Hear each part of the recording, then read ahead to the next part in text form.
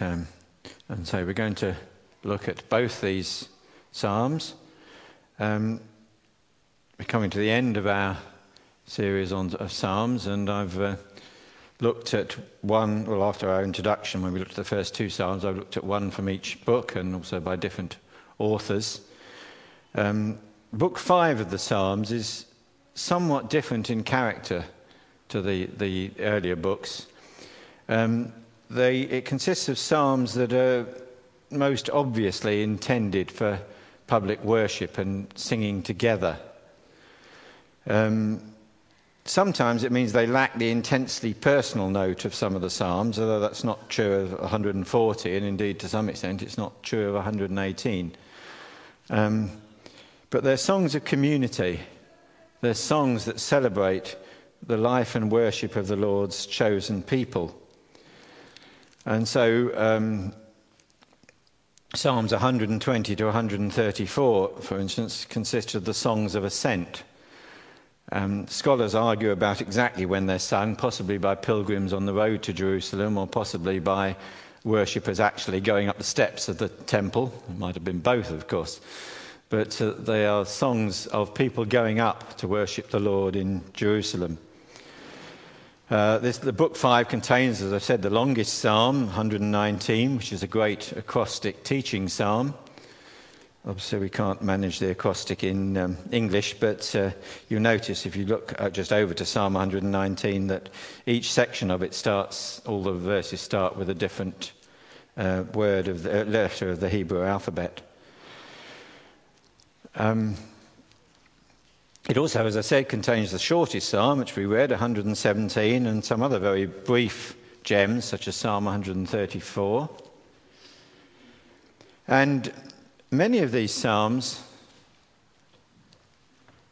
I haven't gone on just quite right, thank you.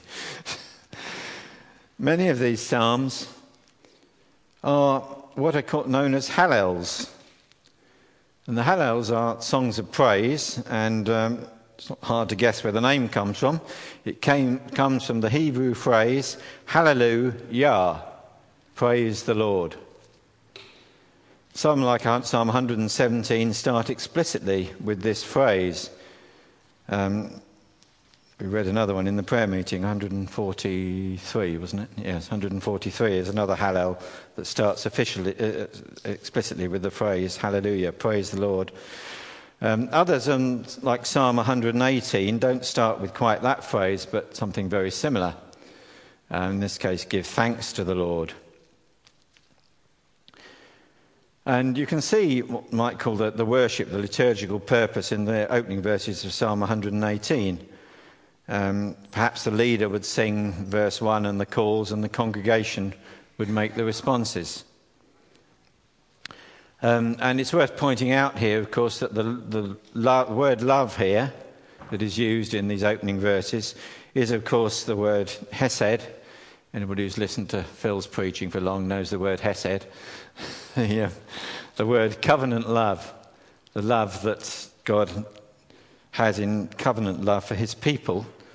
It's God's steadfast love for his people. Interestingly, actually, in the original Hebrew, there's no verb. The word endures is inserted by the translators. More literally, it's a cry of love always. It would be an accurate cry. So I think Brenda's a bit upset. Sorry.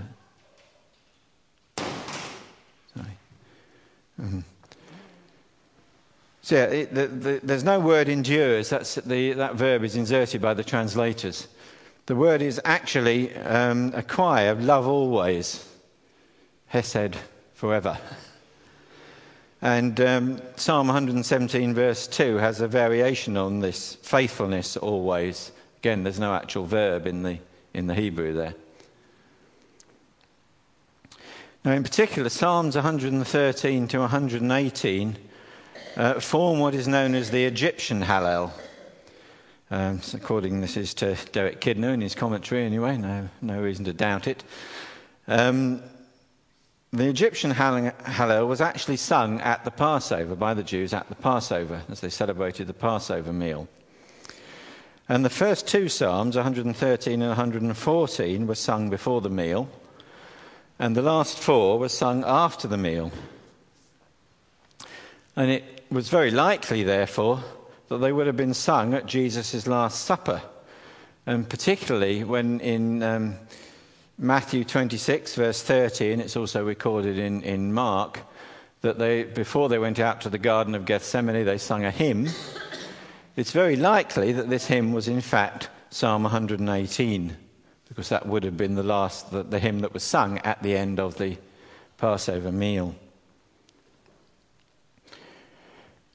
They were sung at the Passover, although only, I think, one of them actually refers to the Exodus explicitly. But Psalm 118, verse 14, is a direct quote from Exodus 15, verse 2, which is the victory song of Moses on crossing the Red Sea. And you'll notice that Psalm 118, verse 5, celebrates a release from slavery, although the psalm doesn't appear to have a direct Passover reference. It's in a sense a psalm that looks forward rather than backward. So we're going to look at these two psalms, but before we delve into 118, let's look briefly at 117, which, as I say, is the shortest of the psalms, yet it's really quite a remarkable gem, I think. So it starts with the standard phrase, Hallelujah, praise the Lord. But you'll notice here, who is this exhortation addressed? It is addressed not to the people of God in this case, unusually. In most cases, the praise the Lord is addressed to the people of God who are addressed to praise the Lord. But this one says, Hallelujah, all you nations, extol him, all you people. If they'd sung Psalm 115 earlier, then that is where the psalmist pours scorn on the idols of the nations and their ineffectiveness in defeating the Lord's people. But what should the nations expect from that? Should they be expecting defeat, despair, and destruction? And to some extent that comes into Psalm 118 as well. But here they're invited to join the victory celebration. In fact, they're told to ditch their idols and ditch all the other things they might have been trusted in, perhaps in their kings, as it says in Psalm 118, verse 9. So it is the nations here are exalted to praise the Lord. But why is that? Well, verse 2 tells us it's because of the testimony of God's people. The Lord is a God of steadfast love and faithfulness. The song of victory is not as an excuse, in a sense, as it were, for people to crow over the nations, but rather to exhort them to trust in the living God.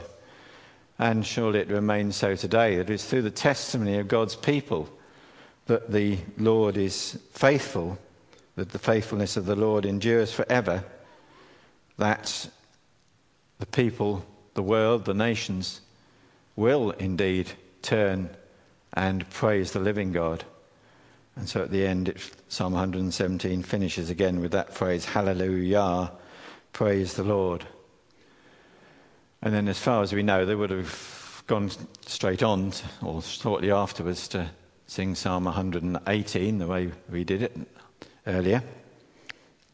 So let's move on to look at Psalm 118. I'm sure as we went through, you recognised phrases and bits from it. It's a much quoted psalm in the New Testament. And you may have picked up the references to the procession of Jesus into Jerusalem, Palm Sunday, which of course was what the hymn we sung was about. But we'll look at it in detail. And, oh dear, sorry. Now somebody's ringing me now. Sorry about that. We'll look at it in detail. Sorry, just catch me. Yeah. Well, we're going to look at it in detail. It divides into three main sections. And so in verses 1 to 4, we have the assembly, the address to the assembled people. Oh dear. I think it's... can you just get Brenda? I think it's the alarm, our alarm people are ringing again. Sorry about that. In verses 108... so the first part we have the address to the people of Israel. From verses 5 to 27 we have the song and the parade of the hero. That's the bulk of the psalm, the main part of the psalm. First of all the battle song and then the victory parade. But that of course raises the question for us, who is the hero? And then in verse 108, in verses 28 to 29, we have this final song of praise. And you'll notice, as is often the case in this Hallels, the ending is the same as the last verse is the same as the first verse. Good. Yeah, I've just had 2 cancelled phone calls. Sorry about that. Yeah, sorry about that. Right, okay, so let's go on and look at this psalm. So we'll look first of all briefly at the assembly, verses 1 to 4. So what do we see here? We see that the people of God are gathered together, and the leader, the worship leader, has the stage. Why are they gathered together? Well, we're not actually explicitly told at this stage. But we are told that this meeting is for thanking God for his steadfast love. And in a sense, the people seem to be waiting for something. But as they're waiting, they're exhorted to praise the Lord for his steadfast love, his love that lasts forever. But then after those first four verses, it seems that somebody else stands up to speak. And the congregation falls silent. Who is this person? Well, we're about to find out. It's someone, in fact, who has won a great victory, a hero. The central portion of the psalm is the victory speech of the hero. You'll notice that the change to the personal pronoun I in verse 5. So how did the battle go? Well, he's about to tell us.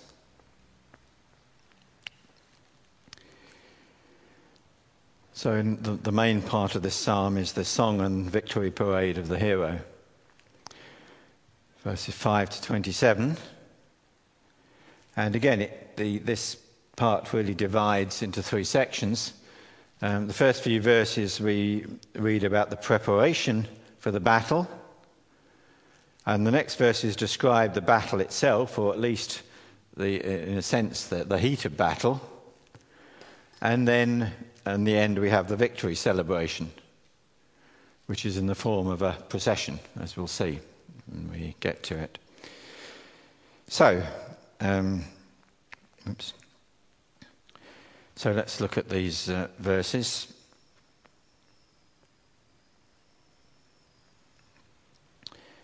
So first of all, in those first verses 5 to 9, the hero tells us how he prepared for the battle. And it didn't look very hopeful. If you look at the verses there, he was in distress. In fact, verse 5 seems to suggest that he was more or less cornered. He was surrounded, trapped. Perhaps the reference to kings in verse 8 and 9 is suggesting that his allies had all deserted him and run away. Sounds kind of familiar, doesn't it? But he would not put his trust in kings and princes, in men, because they deserted him in his hour of need. And yet, he refuses to give in to despair. How's his preparation for the battle go? He reminds himself that the Lord is on my side. Whoever else may have abandoned him, whoever many of his allies may have run off, yet the Lord is on his side. And so in verse 7, we find that he's strengthened. And he goes out to the battle confident of victory. And then in verses 10 to 13, we get this description of the battle itself. It's not really a description of the battle, is it? We don't get a sort of tactical analysis or anything like that. It's really a description of the experience of battle, the fog of war, as we might say. His enemies pressed from all sides. They were like a swarm of bees or a wildfire. And he was pushed back, he tells us in verse 13. He seemed to be near defeat. But that's not what happened. Instead, we get 4 times this repeated war cry, "In the name of the Lord, I cut them off." And it's really quite stark. In fact, you could almost say it's actually a little vulgar. The word "I cut them off" is the word used for circumcision, and the meaning seemed to be here that they were emasculated, at least not literally, of course, metaphorically, but his enemies were emptied of power and potency. In the name of the Lord, I cut them off. All their power comes to nothing. And why is that? It's because of the Lord's help. And so verse 13 parallels verse 7. The hero had gone into battle relying on the Lord's help, and in the fierce conflict we find he was not disappointed. He had gone into battle relying on the Lord's help, and the Lord did indeed help him. And so in the name of the Lord, he was victorious. And then battle over, the hero leads the people in songs of celebration in verses 14 to 16. You'll notice in verse 15 it refers to tents. So perhaps it's the army camp where the celebration commences. That would seem to make sense. And as I said when I read it, the NIV is slightly misleading because actually the same noun is used in verses 14 and 15. It's the Lord has become salvation, the songs of salvation in the camp. And what's this word? The word, of course, is in Hebrew is Yeshua. In our usual English pronunciation, of course, we pronounce it, it's the name Joshua. Or in Greek, of course, it's the name Jesus. The name the hero called on was the Lord, the Lord's covenant name, Yahweh, which means I am. But that name was associated with the deliverance of the people under Moses. And so we were actually told in verse 14 that now Yahweh has become Yeshua. The Lord has become my salvation. Verse 14, the hand of the Lord has been extended in salvation, verses 15 and 16. So after the battle there is songs of salvation in the camp, but then they move off back towards the city for their parade. So now it's time for the victory parade.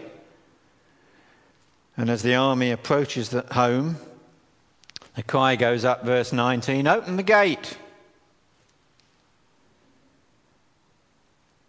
But for the hero, this is more than just a homecoming, because he has come from a much gloomier gate, the gate of Sheol, of hell, the very gate of death itself, as he hints at in verses 17 and 18. And yet he's returned to tell the tale, verse 17. And so the city of God, as it were, had been shut up tight. It was on a war footing. But now the hero can call for the gate to be opened. But that's not to say that anyone can come in. This is the gate of the Lord's city, and we're reminded that only the righteous can enter.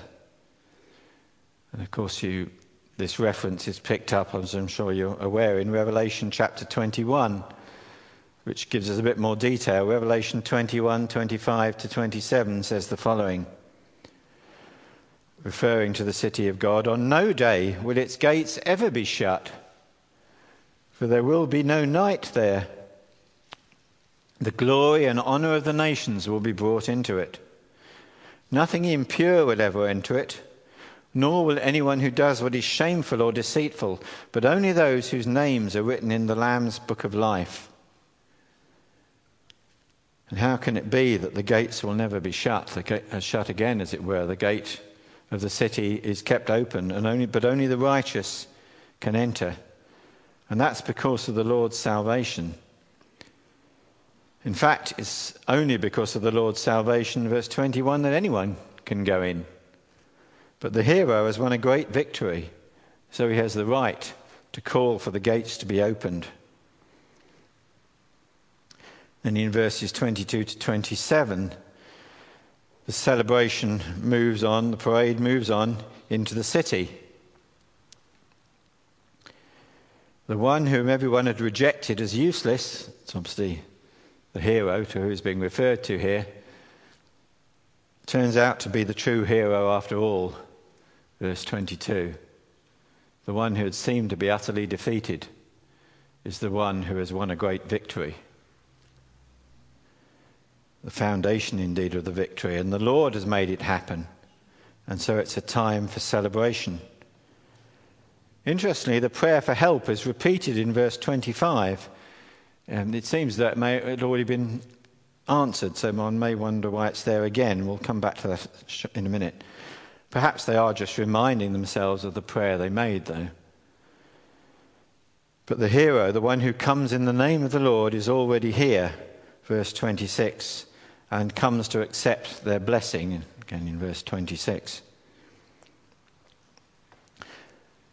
There is a problem, actually, over the translation of verse 27, the last part of it. If you've got a New International Version, it translates it as with boughs in hand, join the festal procession up to the horns of the altar.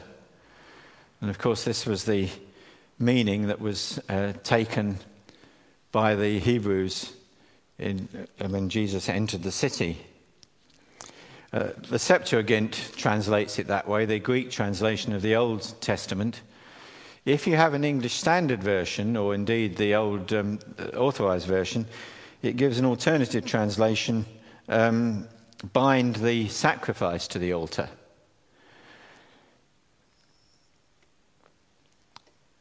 The reason for the confusion, if you're interested in such things, it's not really that important, but the reason for the confusion is that the word that is translated, the noun, can mean a branch, but more often it means a cord or a rope. And the verb that's used there certainly means to bind, not to wave. And so that is why there is some confusion with the translation. But the meaning was picked up by the Jerusalem crowd in John 12, when it says they took palm branches and went out to meet him, shouting, "Hosanna, blessed is he who comes in the name of the Lord. Blessed is the King of Israel." And so you'll note the direct quotation in that passage from Psalm 118, verse 26. Blessed is he who comes in the name of the Lord. And I have to say that if binding the sacrifice was the accepted meaning, it does seem likely that the New Testament authors would have used that. Would have been an obvious reference, perhaps, to Christ being bound to the cross, and they didn't. So it does seem likely that at the time the accepted meaning was that of the Septuagint, they should wave branches. But anyway, it doesn't matter too much, because either way, the procession is going to the altar, and there's going to be a sacrifice. And that's where the procession ends, as you can see, at the altar. So they've marched from the camp, the battle camp, they've opened the gates, marched up to the temple, and they're now at the altar.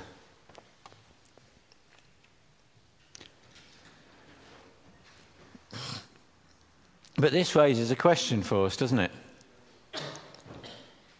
Who is this hero? Whose victory, what victory is being described here?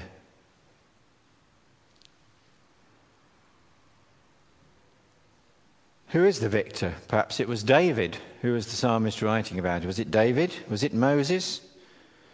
Perhaps, in view of the constant references to Joshua, to salvation, it might have been Joshua. Perhaps it was even Hezekiah. There were many kings who won great victories, although Hezekiah didn't actually fight his battle, so he probably couldn't really have been said to cut off his enemies. It could have been various people, couldn't it? It could have been Gideon. The psalmist could have had any one of those in mind, but what was clear to the people at the time was that no Old Testament hero fully fulfills this prophecy. The Jews themselves understood this, and the citizens of Jerusalem that we just read about when they welcomed Jesus into the city knew that the true Messiah, the anointed King of Israel, the true hero who comes in the name of the Lord, was still awaited.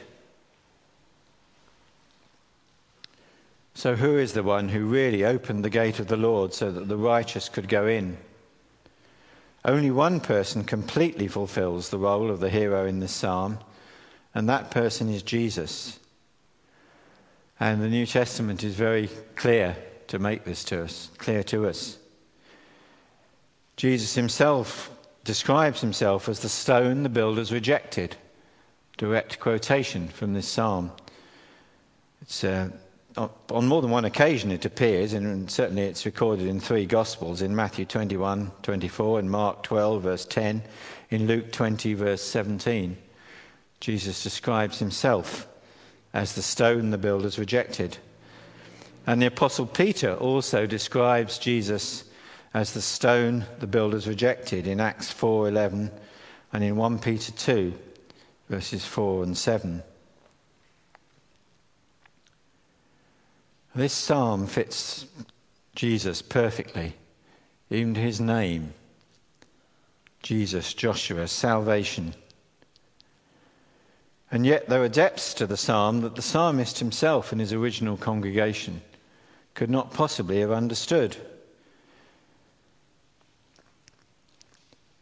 As it turned out, in fact, the victory procession that we have described in John chapter 12 actually took place before the final battle. And maybe that's why the psalm has that repeated prayer in verse 118, in verse 25 of Psalm 118. Why was this?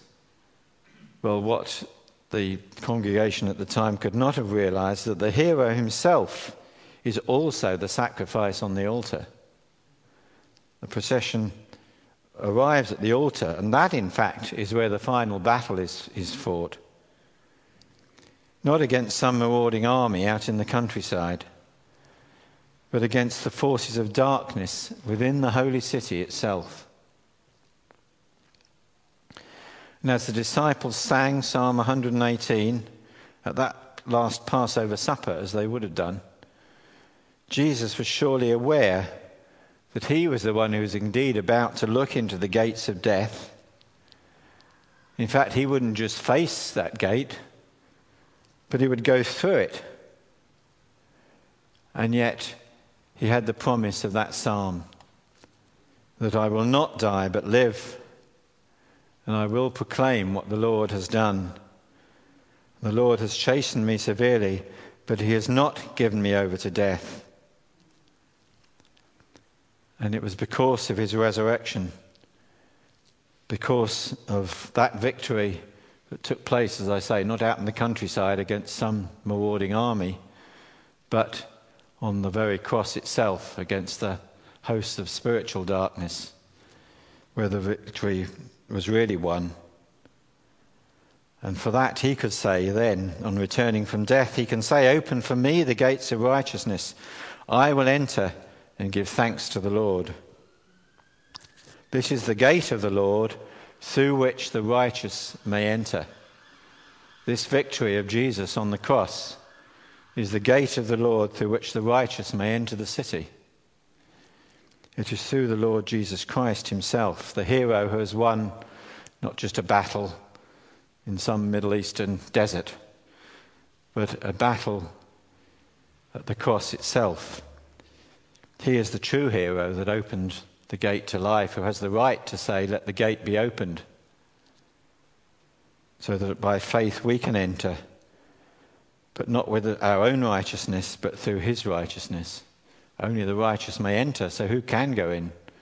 But we can go in bearing the righteousness of Christ.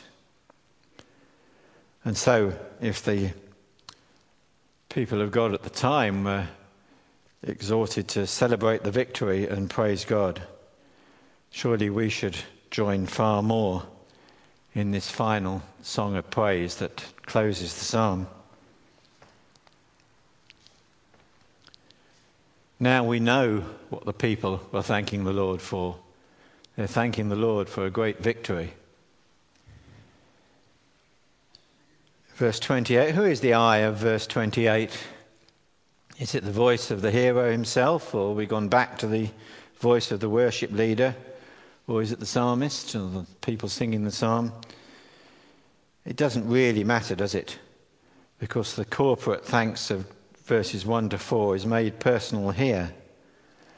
If we're united in Christ, then each of us can join in that song of praise and say, you are my God, and I will give you thanks. You are my God, and I will exalt you. And so the psalm finishes, it begins, give thanks to the Lord, for he is good.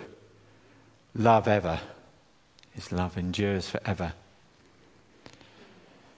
So let's sing a hymn now that refers to that great victory